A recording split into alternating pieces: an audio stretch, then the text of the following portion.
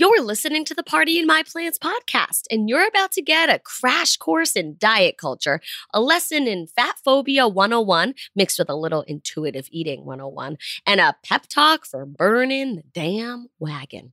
So, really, get ready. Welcome to the Party in My Plants podcast, where I make healthy living as fun as a party so you'll, actually want to do it and then actually feel, look, and live your best. I'm your host, Talia Pollock. Now let's get this party started.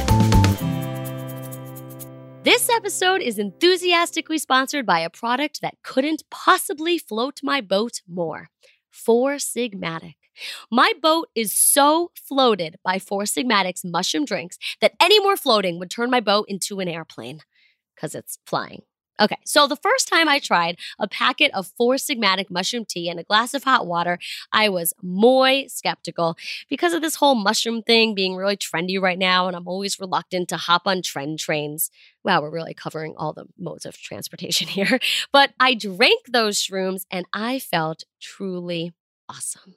It's hard to explain. I just felt way more awesome than I felt before I drank it.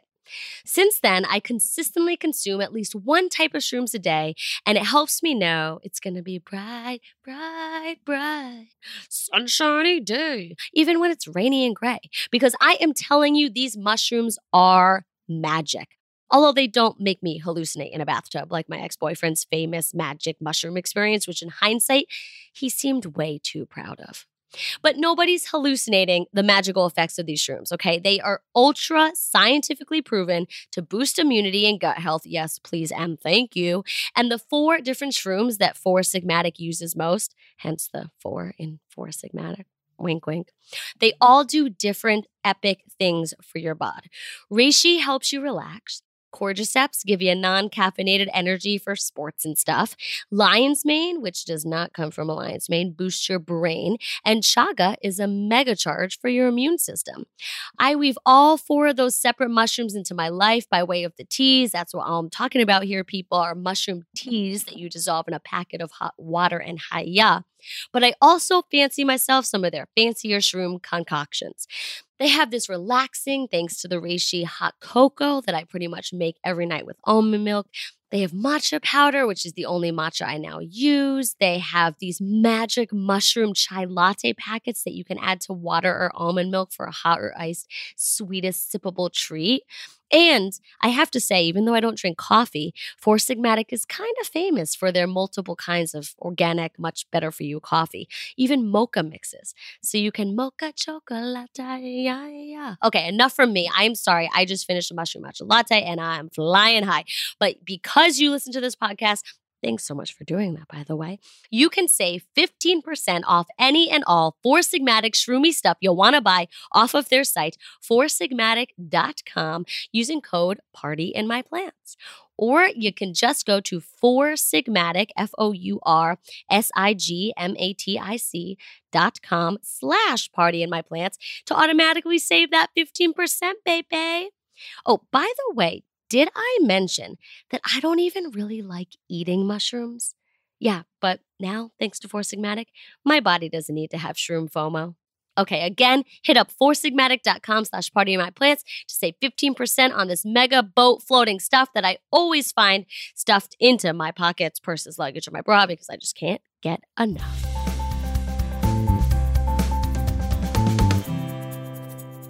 Hey, I'm hard at work editing the manuscript for my book due super soon, so I'm re-airing one of the most impactful episodes yet for the Party in My Plants podcast.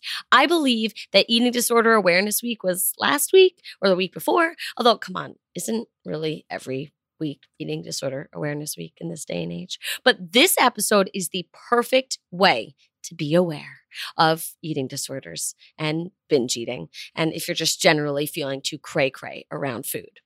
So my guest today is a badass and a half. Not sure what that means, but I guess it's because what she does for a living is badass, and she herself is a badass, totaling to 1.5 parts of badassery. I guess it's really 2 parts badass. I'm not good at math. Anyway, by day, Isabel Foxen Duke helps women stop feeling crazy around food, specifically ladies who are trapped in diet land. And by night, Isabel practices what she preaches, which is intuitive eating, health at every size, and filtering her social media to maintain a positive body image. She also eats a lot of Burmese food, which, in case you don't know, means grub from various regions of Myanmar. I could have talked with Isabel for hours and hours, which is why this episode is especially long. Because as you'll hear, I really needed my own crash course in diet culture with a side of Fat Phobia 101. I am so jazzed about the work that Isabel does, and I love more than anything her tell it to him straight, no BS too, dude. Okay, now put on your suspenders and nudge those nerdy glasses up your nose because school is in session.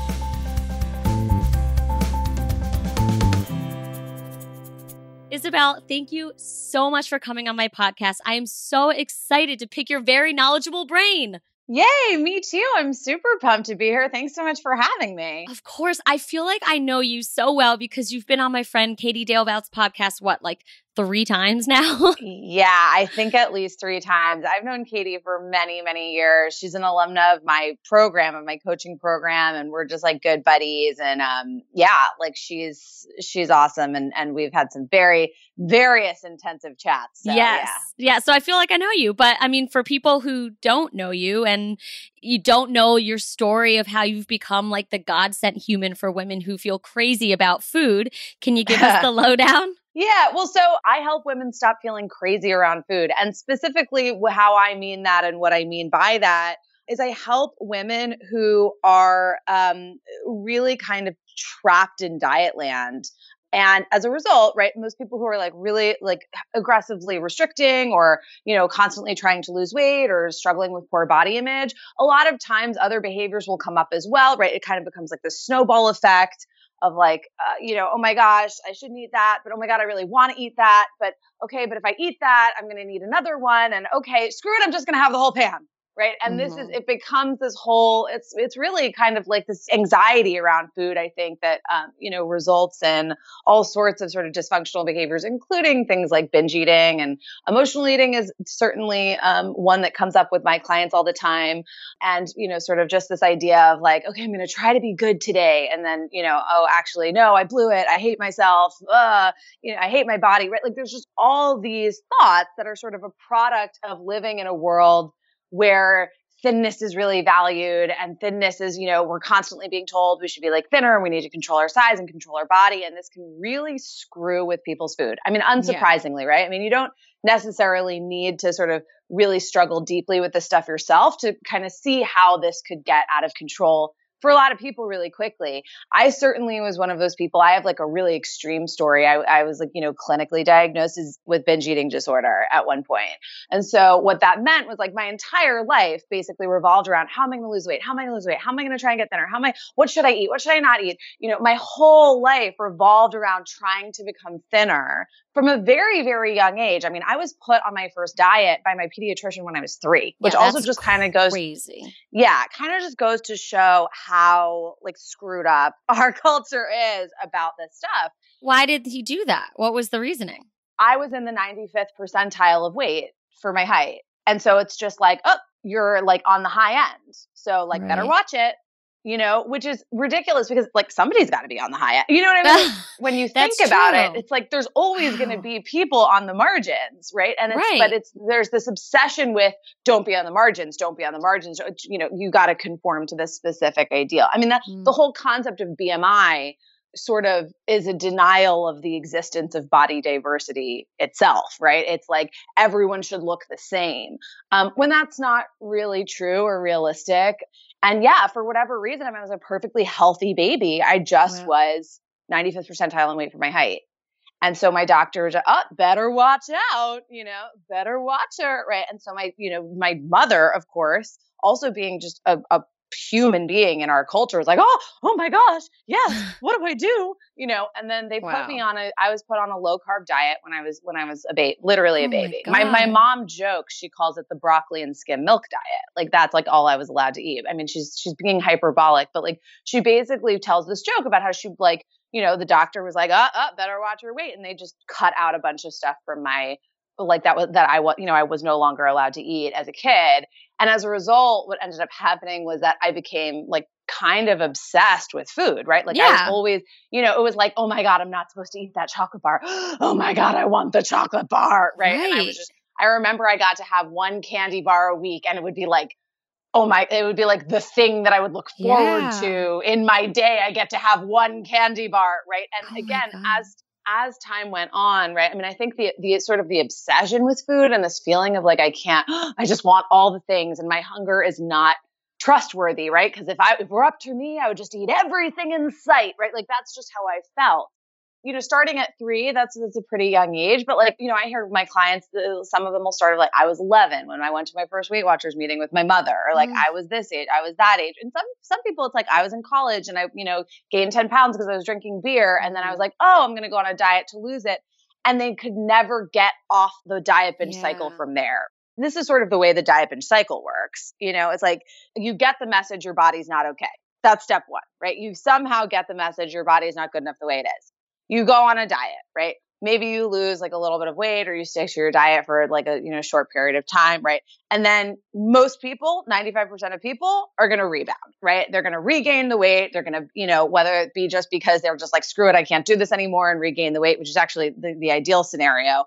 Or like a lot of people will end up kind of falling into binge eating patterns, right? And so that, that can get more and more extreme as time goes on. But so what ends up happening is you go on the diet, you rebound in some capacity, whether, binging or just, quote unquote, falling off the wagon, whatever that looks like for you.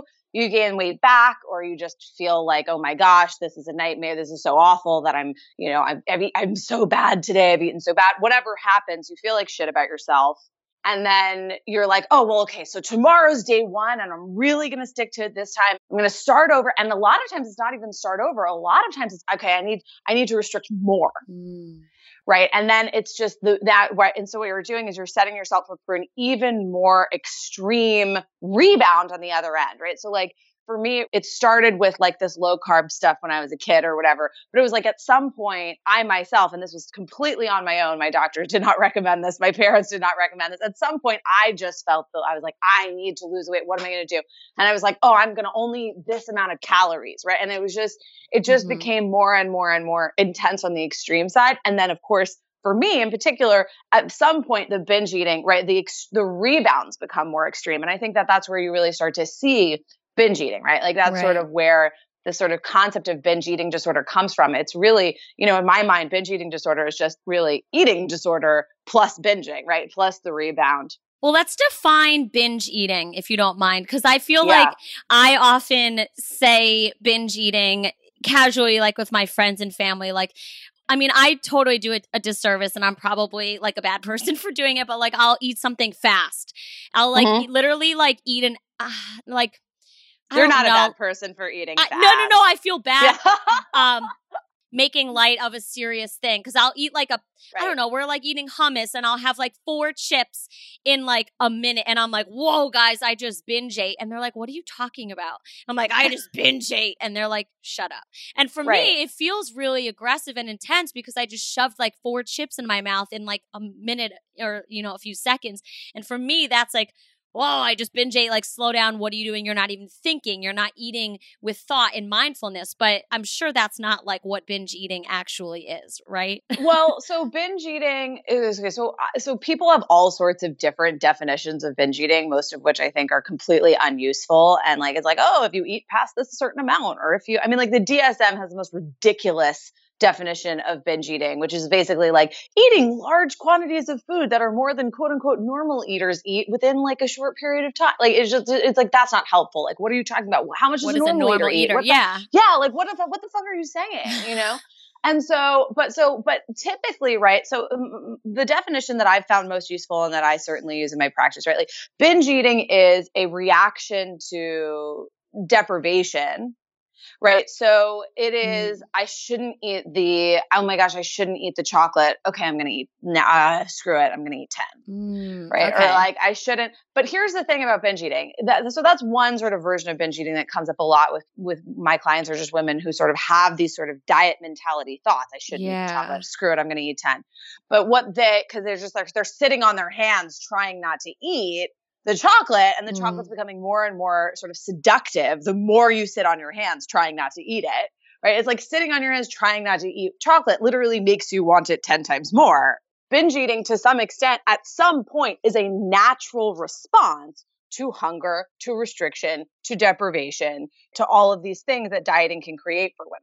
Binge eating is a natural, healthy response to those things. So to be clear, binge eating is not a problem in isolation. Binge eating is a symptom. It's a response to what, in my opinion, is the real problem, which is like sort of extreme restriction around food. I love that. That's really clarifying and helpful. Yes. So again, different than mindless eating, different than emotional eating. Yeah. What's emotional eating? Yeah, great question. So binge eating is a reaction to deprivation, right? It's a rebellion against dieting or diet mentality in some capacity. It's the feeling of, I shouldn't eat that. Screw it. I'm going to eat 10, right? Like it's that, right? It's the falling off the wagon type of eating, right? That's how I define binge eating. And that's how I found the most helpful definition of binge eating for the purpose of actually, changing your relationship with food. Emotional eating is just straight up like, I'm bored, I want a cupcake. It's just like, oh, like I'm bored, I want a cupcake, or I'm stressed, I want like something pleasurable in my mouth to distract me from my feelings, or any reason why you might choose food, which is biologically pleasurable, to kind of soothe yourself, right? To soothe yourself of like whatever discomfort, emotional discomfort that you may be experiencing. Now, here's the thing. One of the reasons why these two words, emotional eating and binge eating, get sort of confused all the time is because they often converge. So what will happen is like somebody will be on a diet, and then something will happen, right? They'll like get anxious, they'll be stressed out at work, and then they'll say, oh, screw it, I'm just going to have the cupcake. So it becomes like a combination. It's like, it starts with, I want the soothing, but because after they've eaten the cupcake, they feel like they've fallen off the wagon, now they're also in binge eating territory. Intuitive eating is a great place to start for people who are doing this diet binge cycling thing. When you're like perpetually restricting yourself, binge eating for many people is going to be, for the majority of people, like some sort of binging or some sort of rebounding or some sort of falling off the wagon is the majority experience for restrictors. Most restrictors will end up rebounding, like literally like 95%, right? Like the vast majority will end up rebounding. The people who don't are the people who we would put into the category of like restrictive eating disorder, typically, where it's like they're hanging on for dear life, but like their life revolves around food, right? Like in order to hanging on is a full-time job. Right. Gotcha. And so people always say, what's the answer here? And I'm like, well, for starters, stop dieting. And people say, what the hell does that even mean? I've been dieting since I was 3. Like when somebody said to me, just stop dieting, I would like laugh. I would be like, what are you talking about? It's all you know. Right. Like if I stopped dieting, I would just literally eat forever, like Violet Beauregard from Willy Wonka, and like just like become like a blueberry, right? Like, what do you mean stop dieting? For people who have been dieting for a long time, the concept of not dieting is almost like absurd. Interesting. So I feel like, for a long period of time, dieting was like a real thing people were on, Weight Watchers diet or Atkins diet or South Beach diet. But now are you kind of saying that people could be on quote unquote diets or having the diet mentality without announcing to the world, I am on Weight Watchers? For sure. I think a lot of people are dieting, but they're calling it like just making healthy choices. But like, come on, let's be real. Yeah. Like they're creating rules around what they should and should not be eating for the purpose of trying to manipulate their bodies. Like it's the same shit. Ugh. Well, what is diet culture? I had never heard about this till I heard from you. Diet culture basically just means we live in a culture in which dieting is normal. So, for example, one of the reasons it took me so long to figure out that binge eating wasn't actually the beginning of the problem, that like binge eating was a reaction to the dieting, that the dieting was actually part of the problem, right? The reason it took me so long to figure out that I wasn't just binging, I was pendulum swinging back and forth, but I didn't realize that that was what was going on because I just assumed dieting's totally normal and fine. Right. Because like, isn't it fine and normal? Isn't that what just everyone does? Isn't it what you're just supposed to do? You're just supposed to like, if you think you're too fat, you're just supposed to not eat the stuff. Right? It's just like, that's normal in our culture. Like our culture just deems that normal, right? There are billions and billions of dollars of marketing dollars every day just spent on just trying to convince people that that's normal. Mm-hmm. Right? And they're just trying to convince people that that's healthy and that like, if you can't do it, there's something wrong with you. Right. Willpower. Right. Willpower, right? When in reality, this is not a willpower issue. Eating is a biological instinct. Saying eating is a willpower issue is like saying like fucking, excuse my language, is a willpower. You know, like it's just not. We're animals. We're human animals who need to eat to live and need to eat a certain amount to live and need to get certain macronutrients to live functionally and sustainably, right? So at some point, your instincts, your biological instincts will overwhelm your willpower. Your willpower is rendered useless at a certain point, right? Totally. Right now, we're in a challenging place, which is clean eating, healthy eating, which is what I help people do, is seen as a diet. I mean, it Right. kills me, and I don't know like how to process my feelings around it, because like I'm helping people eat healthier and I'm extraordinarily passionate about it, and that's what I want to do, but I'm not trying to do it as a diet. And there's a lot of people on social media or in weight loss books in the stores and whatever that are eating my way, but with your, description of a diet mentality. And that's not it. It's a very different distinction. And I would make the argument they're not even eating your way, because in your way, there is room for a handful of fries. Right. Do you know what I mean? Right? Like it's not the rules and regulations. You're in the box or you're out of the box. Like you're on the wagon or you're off the wagon. What I would call that is like, so like I tell my clients, I practice health at every size, which basically just means like, I'm going to pursue health. I'm going to treat my body well. I'm not going to intentionally, purposely try to squeeze my body, the round peg of my body into a square hole or whatever the thing is, right? Like I'm just going to treat myself well. I'm going to feed myself well. I'm going to just pursue health. Wherever my body ends up is by definition going to be the healthy size for me. Right. Right. Wherever I end up body wise, when I am making healthful choices, is my healthy body. A lot of people, dieters, right? And as far as the way that I'm describing them, they go the other way. They're like, I'm going to pursue making myself have the right body and I'm going to call that healthy. Right. And a lot of people are pursuing the right body in really unhealthy ways, not just mentally, but also physically. I mean, part of my story is that the only way that I could lose weight in the long term, at some point I got so desperate to keep the weight off because I kept like doing diet binging. I got so desperate to like actually lose weight that I turned to drugs. Like I literally was snorting cocaine. I was like, I was like full on like addicted to coke because I was just so desperate to lose weight. Man, you on coke would be an absolute insanity. Nuts. It's true. But it's like, this is the thing is it's like people are pursuing weight loss with this vigor. Like I need to do it. I need to do it. And what's upsetting is that they're calling it healthy, yes. But let's be real. That's not their primary motivation. People do all sorts of really unhealthy stuff in the name of pursuing thinness. Totally. Because in many instances, it's not health that they actually care about. That's just the pretty name that they put on on their pursuit of thinness. What they're actually going after is love, social acceptance, social status, whatever they think thinness is going to give them in society. Well, how did you know when you reached, a weight that was appropriate for your unique body? Like, how did you know when you reached, like how does weight loss fit into this? I'll tell you exactly.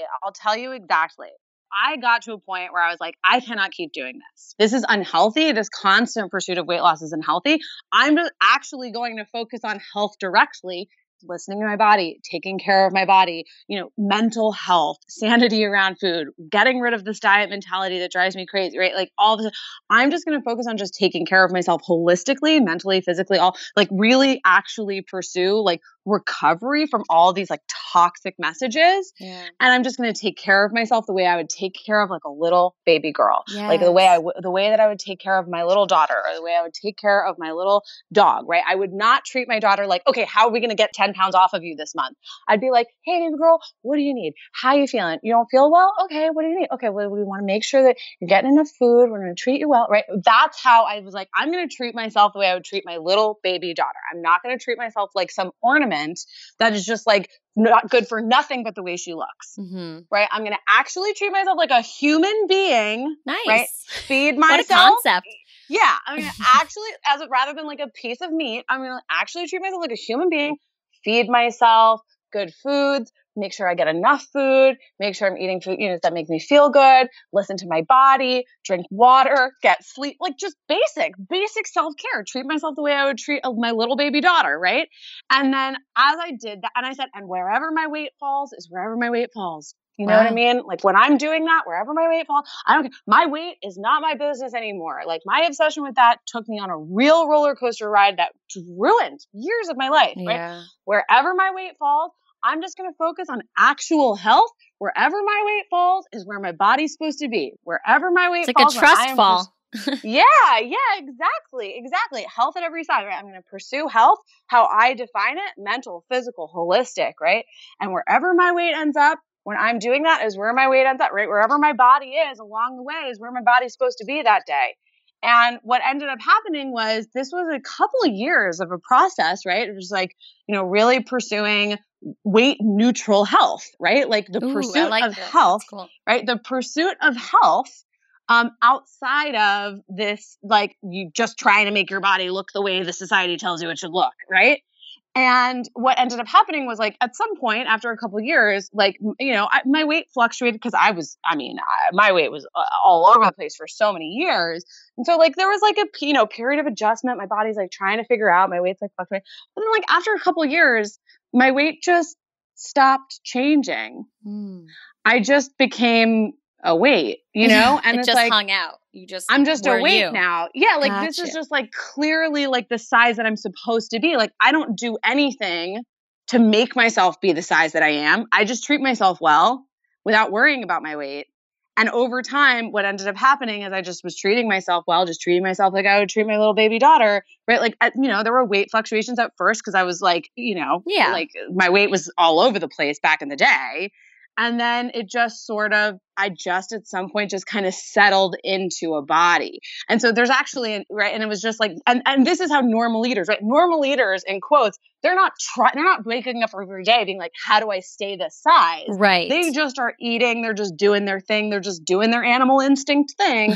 And they just are their size, right? They're genetically designed to be wherever they are, right? Some people are bigger, some people are smaller, some people are shorter, some people are taller, right? Like it's called weight set point, which you may have heard me talk about on some interviews. But basically there is this idea that, right, when you think about a normal eater, they're not trying to be their size. They just are doing their animal instinct thing, taking care of themselves, listening to their bodies, which they probably barely even think about. Sometimes they eat when they're hungry, sometimes not. Sometimes they have fries occasionally, sometimes not, right? But they're just generally just kind of doing their animal instinct thing, and they just are a size, right? Like your weight is actually designed to regulate itself in the absence of extremes, in the absence of like major league interference. That makes so much sense. Pardon me for a sec, but have you met Ned? I love you if you've got that reference. And I love Ned, but Jessie needn't worry because Ned isn't a secret second husband. He's premium small batch hemp products that go from seeds in the Rocky Mountains of Colorado to bottle that you can use wherever the heck you live. I'm talking bottles of hemp oil, hemp body butter, and even hemp chapstick that my effed up East Coast winter lips are hella thankful for right now. Before you ask, why doesn't Ned just call its products CBD? I'll answer. Because of FDA regulations, only pharmaceutical companies can use the term CBD. So Ned's sticking to the rules by saying that their products are made from full spectrum hemp. But between you and me, we're talking CBD here, friend. Ned's organic, non-GMO, small batch products won't get you high. Sorry, but they will help as a sleep aid. They'll provide anti-inflammatory powers. They'll serve as a natural pain reliever. Been rubbing that body butter on my always sore feet, and they say, thanks, Ned. It'll help with anxiety. Yes, please, and thank you. And provide you with antioxidants on fleek. I am admittedly a CBD noob, but you gotta believe this noob when she says that her experience with Ned's CBD is it works like ABC. Easy as 1, 2, 3. Simple as do, re, mi. And it really did help me with tons of anxiety that I was feeling as I was finishing my book, which I just did. Yay. Okay. You knew this was coming. You can save 15% on all your Ned needs and desires if you head to helloned.com/plants or use code PLANTS at checkout on helloned.com. That's helloned.com/party to save 15% on our buddy old pal Ned's full spectrum hemp oils that won't get you high, but will nourish your body's endocannabinoid, fancy pants, system, which helps bring balance to your mind and your body. Thanks, Ned. See you at helloned.com/party. And now back to our episode. When you say normal eater just doing their animal thing, is that eating intuitively, to go back to that? Like what? I mean, there's a lot of, that's a buzzword right now. Intuitive eating, I eat intuitively, blah, blah, blah. Like, what is that? So intuitive is a really good question. So I actually make a distinction between quote intuitive eating and quote normal eating. Okay. So intuitive eating, they're they're similar, and I talk about them both, and they're both like important concepts to understand, but I'll share the distinction. So intuitive eating, it's the intentional practice of listening to your body's biological signals. So signals meaning on a basic level, things like hunger, things like fullness. Dieters wake up and they're like, it's 8 a.m. Dr. Oz told me to go have a cup of acai berries. But like an intuitive eater will be like, I'm kind of hungry. Like maybe like 8:15. Oh, I'm a little hungry. I'm going to have some whatever I want that makes me feel good right now that I'm in the mood for. Right? Like it's like you're listening to your actual biological instincts around food rather than trying to follow the dictates of some external diet that's been imposed upon you. Most people do not stick to external diets that have been imposed upon them very long. One of the things I like about your approach specifically to health, right? Because I was like, looking at your website before we chatted, and it seems like there's much more of an emphasis on like, how do you insert vegetables rather than like, how do you take out the quote unquote bad thing. Right? Exactly. And that's the thing is like, there's a ton of evidence to suggest that people actually have much better health outcomes when they focus on like, what things can I do? What things can I be excited about doing to like insert healthy behaviors? Like, can I insert broccoli into my macaroni and cheese, right? Like it still counts as broccoli if it's in your macaroni and cheese. Like interestingly enough, right? That's so funny. 100 years ago, health was about inserting stuff more frequently. It was about making sure that you got enough whatever, protein, enough chicken soup, enough, whatever the thing was, like, oh, eat this health inducing thing. Yes. Right. And now it's like diet culture for the most part is all about how do you quit sugar? How do you quit this? How do you take out that? Don't eat this. Don't eat that. Grains, right. And it's don't like, eat this, right. Yeah. And it's like, it's restriction. It's a disaster. It's a diet. Yeah. Right. And it does not work for most people. And it shouldn't. Long. I mean, it's a terrible way to live. Unfortunately, my fiance's mother passed away this past summer from cancer. And, as she was on her deathbed, like she was not thinking about dieting. She was not caring about extra pounds. She wasn't like, but all those moments that she had spent in her short life worrying about the shit she couldn't eat. It's just wasted moments, where she was like, oh, I can't eat this cake. I can only have she would ration out 8 almonds as a snack. And it's like, when at the end of the day we die and all that shit doesn't matter. And it's a waste of time. And it makes me so frustrated that people waste their time and energy and happiness on stupid shit like that. Right. I mean, preach it, girl. You're preaching to the choir. I mean, yeah, totally. Okay. What's normal eating? It's like, intuitive eating is literally, it's a tool. Like when you're transitioning from living someone else's rules to listening to your own body's rules, you still have to tell yourself, okay, I know I'm used to eating at 8 a.m., but let's focus on my body right now. It's kind of like a middle ground. Even it's just more like, okay, I don't want to diet anymore. So how am I going to make decisions around what I'm going to eat? Right? Like we all are making decisions about what and when we eat and how much we eat and all the things, right? Like we're all making those decisions all day long. If I'm not dieting, if I'm not making those decisions based on what Dr. Oz told me to eat, how am I going to make them? And so intuitive eating is sort of the intentional practice of I'm going to see how it feels to make decisions about what to eat based on things like how my body's feeling. How hungry am I? How full am I? Right? Like basics, right? Like mind blown. Like this is so, babies do this naturally. That's the thing that just my gets dog to me does it every naturally. Time. Your dog does it naturally. I love when he passes up food. I'm like, dude, you're amazing. Like, wow. Like, you know, he's just like, he goes over, he sniffs his bowl and he's like, nah, not feeling it right now. Not in the mood. I'm like, go you, Tommy. Go you. Exactly. And so it's like, this is not brain science. It's basically just you've been ignoring a critical, natural, biological process. And many of you are experiencing dysfunction as a result, right? Many of you are just like freaking out and binging. And you know what I mean? Like so many people, you know, for most people, they're not capable of, like when you screw with your biological instincts, things are going to go haywire, typically. Right. So intuitive eating is just like, in my opinion, the way that I teach it, and people teach it all sorts of different ways. The way that I teach it is, it's just like it's a sort of an education. It's a process of getting to know your body's signals. So, which will ultimately influence how you make decisions around food. Now, at the end of the day, and this is where the distinction between intuitive eating and quote normal eating. So one of the traps that people fall into when they're pursuing intuitive eating, like somebody who's really struggling with diet mentality and feeling really crazy around food, and they're like, oh my God, I can't do this anymore. I'm gonna do intuitive eating. And then they try intuitive eating and they can easily turn intuitive eating into a set of rules. Like, I'm gonna only eat when I'm hungry and I'm gonna stop when I'm full. I'm never gonna eat emotionally. I'm never gonna like have a cupcake, you know, and like it can go there for some people, right? Which is why, you know, that was when I actually started my blog, was because intuitive eating was kind of a thing and I was like getting really into it.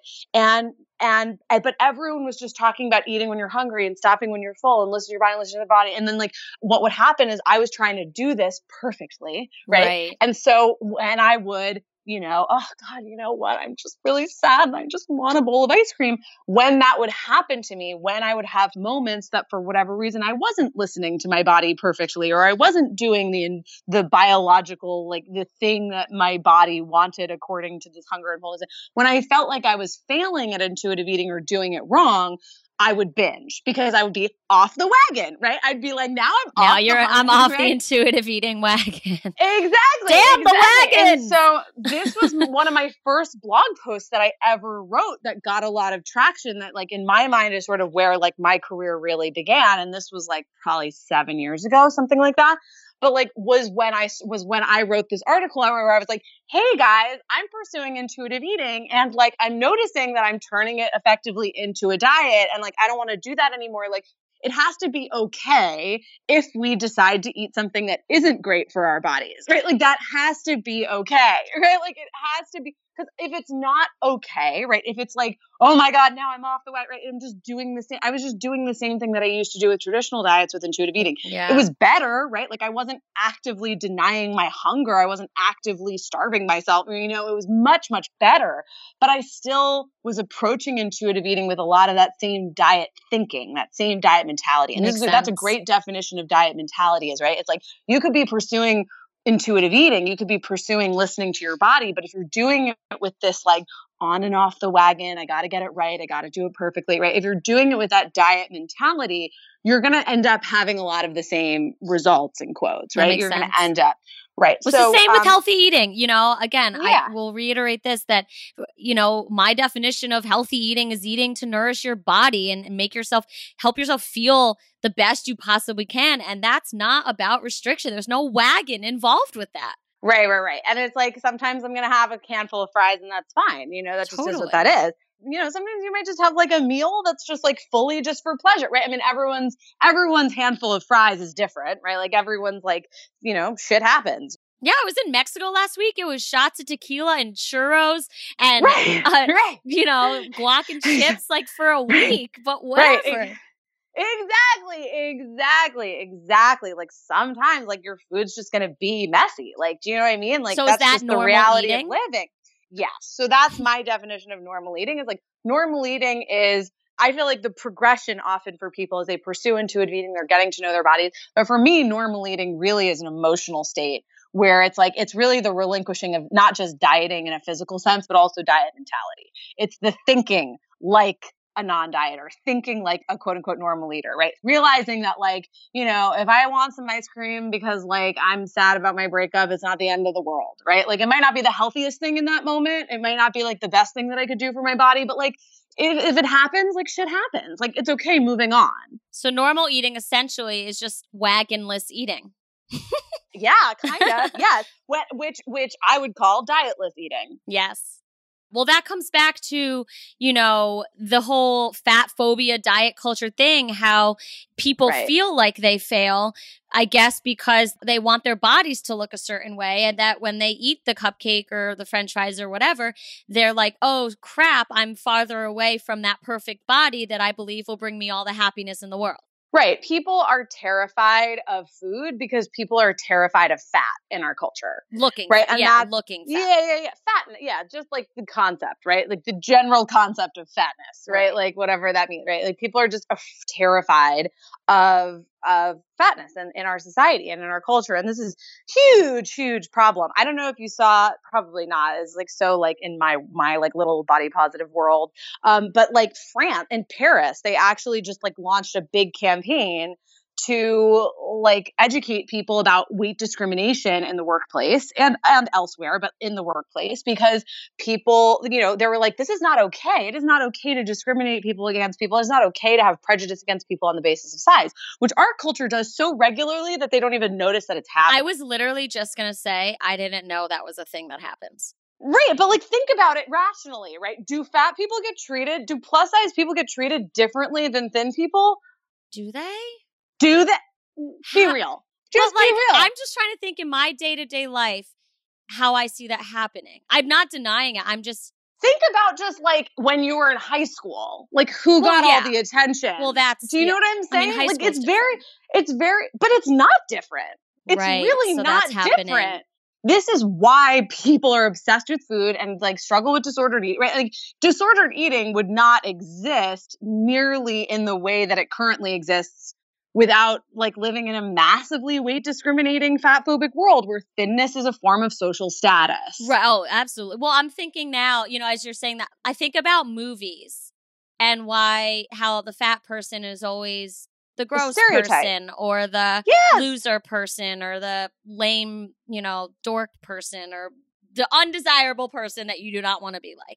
Right. Or even more simply, like you may not have like a disordered eating background, but like you had said, at one point I went on a diet to try to lose weight, right? Like, why did you do that? That's really interesting. So I was with Katie Dalebout actually this summer and I was in shorts and I was like, damn, like I just wish I could just tone up my legs a little bit, just a little, like cut out some of the cellulite, the fat, And she was like, cause you taught her so well. She was like, why?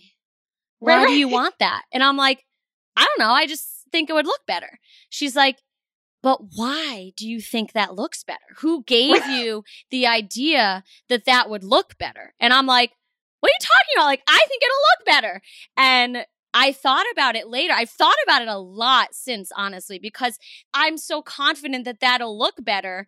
But that's an idea that someone gave me, that society gave me, that legs look better with less fat and without cellulite. Like, that's not an idea that, like, I guess I was born with. I guess I learned it. And I was like, this has, like, rocked my world since that conversation. Because then I went to my fiance and I was like, Jesse, like, if cellulite and, like, all that was normal, like, do you think that I would feel insecure in a bathing suit? And he's like, probably not.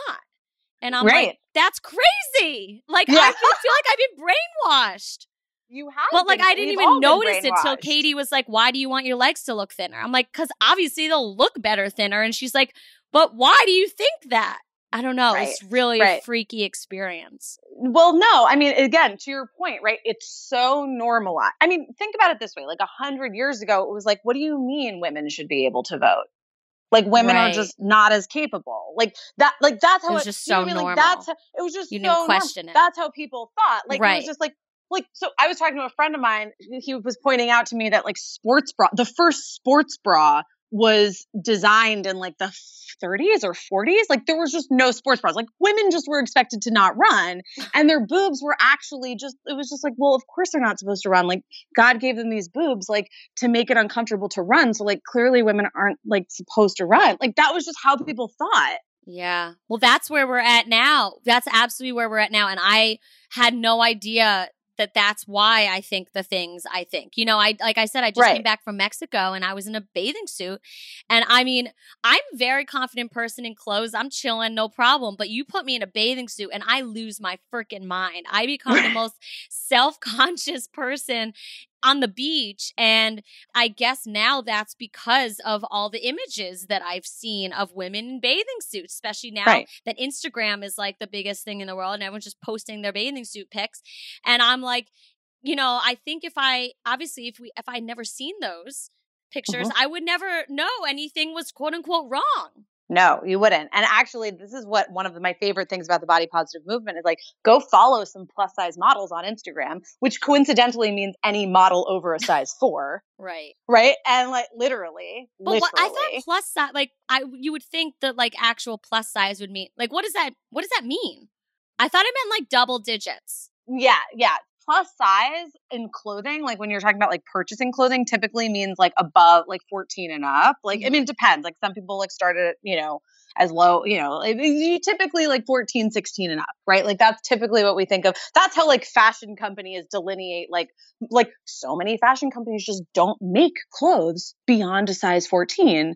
Despite the fact that literally a third of the country, more than that, maybe I think half the country is over size 14 at this point, right? Like, and it's again, like, we're not talking about health. We're talking about people having access to clothes. You know what I mean? Like, this is not, right? And so plus size, I think typically when you're talking about like institutional, like access to things like clothing, typically means like 14, 16 and up. But for models, if you're a model in the media, like straight sizes means 024, 0002 sometimes. Wow. And that's it. And anything outside of that is like, you're an alternative body model now, you know, like literally, like that's what's up, right? Like basically that's the sort of like irony. But anyway, so there's this whole movement happening on Instagram of people who are alternative size models, which literally just means not 00 to 4, like 6 and up, right? Who are like, I'm going to actually like do modeling and I'm going to, you know, show pictures of myself on Instagram, like looking hot,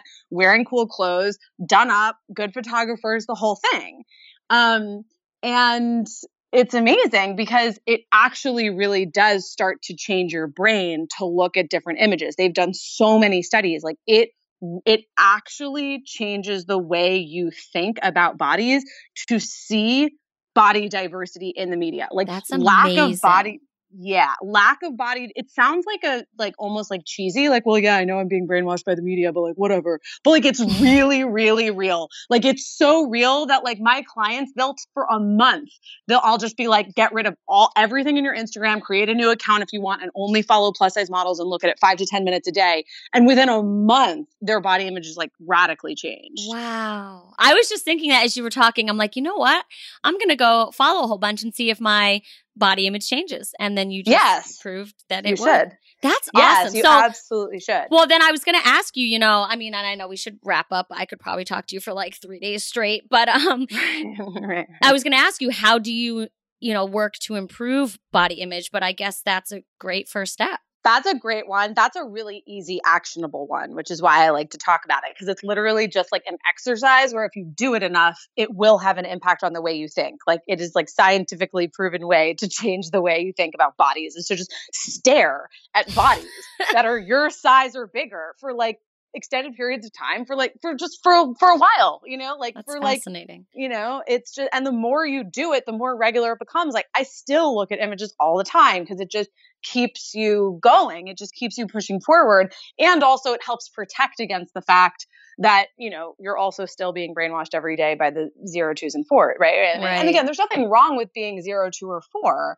0, 2 and 4 is a great body size. It's just when you only see 0, 2 and 4, when 0, 2 and 4 are the only things that are deemed valid or acceptable, that's when you have a problem, because 95% of people do not fall into that, right? Like I was like watching this documentary and said, there's nothing wrong with with tall, thin, white models. The problem is we only see tall, thin, white models, which makes everyone else feel like shit. Yes. Right? It makes everyone else feel like awful about themselves, right?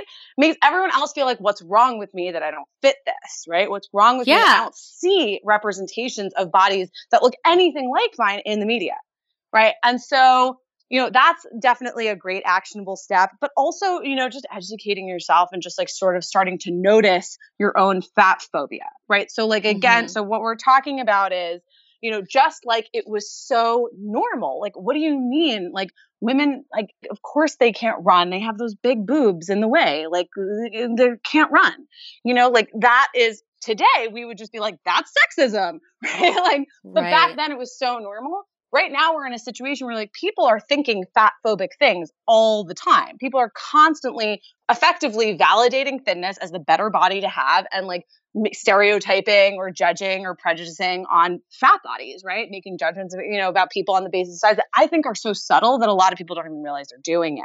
Yeah. But it's just like you are clearly doing it because if you are going on if anyone's ever has the thought, like, I wish I were thinner, like immediately, right? Like ask yourself right there, why? Well, that's like what Katie did. Yeah. This whole conversation about dieting is often what's setting people up for a lot of dysfunctional eating patterns. Of course, there are exceptions. Of course, like, if my like grandfather like has diabetes, he might need to make some changes to his diet, but like, or to the way that he's eating, right? He might need to be more conscious of balancing his blood sugar or whatever.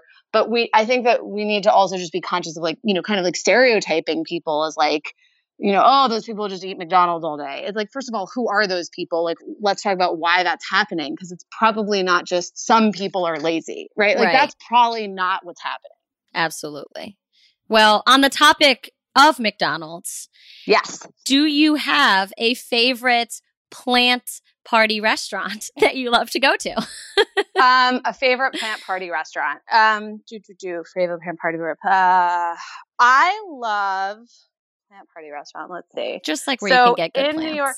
Yeah. I was going to say, well, like I eat a ton of Asian food in San Francisco. And I would say, and I eat a ton of Burmese food specifically. And Burmese food is really interesting because it's like, there's just a lot of fresh vegetable, like a lot of like uncooked raw vegetables even. Like, I don't know if you've ever had a tea leaf salad. No. It is literally the craziest thing I've ever eaten. It is the best thing. I'm like, oh my God, this is how I'm going to eat. I am not a big cold vegetables person. Like I typically prefer my vegetables warm and cooked. Like I like warm foods. I like warm things. I'm not a person who will typically order a cold salad at a restaurant. Because that's just not my preference, like I like your little thing on your website. Like I want my vegetables to taste as good as bacon. I want them to be warm and delicious and stewed and stuff like that. But there is, if you ever get a chance to eat Burmese food, get the tea leaf salad. It is like I like dream about this salad. It is so good. It's like fermented tea leaf. It's just very, very, it's super nutty. There's lots of nutty. It's really satisfying. It's got all sorts of like good fats in it. And it's just super like, it has this like fermented tea leaves that are just really like amazing. It's just incredible flavor. And it's, I don't want to like misrepresent it or anything, but the second you said like, where do you eat your most plants? I'm like, I'm trying to think of like a name of a vegan restaurant, but the truth is I don't typically eat at vegan restaurants. I eat a lot of Asian food. I eat a lot of Burmese food. That's awesome. I eat tons of like spring rolls with tofu and veggies. I eat tons of, just stewed stuff, as I mentioned before, like that's my jam. Like I'm just all about that. Yeah. We went to Thailand last year and the food was off the hook. Like Thai Asian food like that, like the stewed, like you said, with the curries and all that, the spring rolls, that's amazing. Yeah, I'm all about that. And my boyfriend's a pretty good cook and he always cooks like we're very big on like, the very traditional, like you kind of got like your meat, your carb, your veg, like that's sort of like how we do, like we steak, mashed potatoes, asparagus, like that's how we typically eat in my house. That's how my boyfriend cooks. So what's your favorite plant to eat? My favorite plant to eat, well, and I will also say I eat a lot of fruit. Like my favorite things are fruit more than vegetables. My favorite vegetable to eat would probably be Romanesco. Okay. But which is my new obsession. A fruit. What's your favorite fruit? But yeah, my favorite fruit, is, oh my God, I have so many. I eat a lot of fruit. I probably eat like 3 or 4 pieces of fruit a day. Fruit's the I best. eat so much fruit. That's my jam. I go to the farmer's market every Sunday and I just buy whatever's in season. Right now in California, what's in season is citrus. So I have like a bunch of pomelos on my, Ooh, fancy. I'm like all about the fancy fruit. That's funny. I'm about like the basic fruit, green apples, bananas, berries. Oh, really? Those are my jams. I do like berries with whipped cream on them, but I like to just eat as a snack. Right now, what's in season in California is citrus. So I have pomelos, and I also have clementines. Yeah. But then like other times I have farmer's market like a block outside my apartment. So every Sunday sweet. I'll just like go and buy stuff. Yeah. That's awesome. And then, I would say that's. There you go. There's very few fruits I don't like. Banana's probably my least favorite. Oh, but there's very few. There's very few. I like bananas with peanut butter. Yeah. But not as much straight. Yeah. All right. What's a book that's really inspired you in some awesome way? Ooh. Woo. Well, I probably have said this before on podcasts, but my favorite, I literally have a copy of this book called When Things Fall Apart by Pema Chodron, who's a Tibetan Buddhist nun who kind of changed my life and saved me. I have a copy of that book in my purse pretty much at all times. Wow. Like it's in my laptop bag, and it's like I have like a laptop bag that I take to my office when I'm going to work at the office, and it's like just straight up like that book just sits in there at all times just in case I need it. Oh, cool. I love that. So that's my like personal favorite, like just Bible, if you will. Yeah. Is When Things Fall Apart by Pema Chodron. And so I guess that's probably what I would say. Yeah, I think that's it. So, okay. Thank you so much for giving us all your time and your passion. I mean, I've never met a more passionate person really about what they do and what they teach. You are just reeking of passion, and it's amazing. I think you're helping so many people. You're helping change my perspective. It's really, the work you do is incredible. So where can people go to learn more about how they can start feeling less crazy about food? I mean, I know your newsletters are thebomb.com. Is that a good starting place? Yeah, for sure. Well, so I have a little free video introduction to my work. It's my free video training series. It's at stopfightingfood.com. So stopfightingfood.com. And that is like where 80% of my readers, because I do send the bomb emails. I mean, you do. 80% of my email readers find me through stopfightingfood.com. They watch the video training series first because it's just like a really good intro and a really good introduction to like this whole stuff. So that's what I would recommend for people first is check out the video training series. And then just like, you'll get emails from me that'll just, my emails are a little different. They're basically just blog posts, right? Yeah. So it's rarely sending like sales emails or things like that. Like it's almost exclusively just like, here's my latest like thought about this stuff. You might be interested. Wow. That's awesome. So yeah. And so, so that's how I communicate with people. I don't really use social media. So if you want to know about my brain and what I help people with and, kind of my perspective and all this stuff we've been talking about today, definitely check out stopfightingfood.com, check out the vid series, or you can also just go to my website and read my blog, sign up for emails. Emails basically just means you'll get new blogs, it's all that the same. stuff. Yeah. Great. Well, thank you so stinking much. My pleasure. Thank you. Talk to you soon. Okay. Thanks so much for listening to the Party in My Plants podcast. I hope you're just feeling good. I hope you are feeling good. I know this food and body image stuff is a little cray. And by little cray, I mean extremely cray. But the thing is that we all have a body, and so we all have feelings about it. I don't think that part's cray, and I don't think the goal should ever be to not have feelings about your body or to eat some chocolate when you're bummed or just craving it. I think where the food cray becomes too cray is when you restrict your food and thus hinder your social life and screw with your happiness. The truth is, there's a healthier alternative for every single thing you want to eat. And my website, an upcoming book, has lots of those recipes, as well as thousands more websites and books and everything out there. So restriction should never be something that you participate in, even if you want to have your cake and eat it feeling good in your jeans too. For recipes, a recap of this chat with Isabel, more deets about how to reach Isabel, and more stuff from me that takes the hell out of being healthy, hit up partyinmyplants.com/133.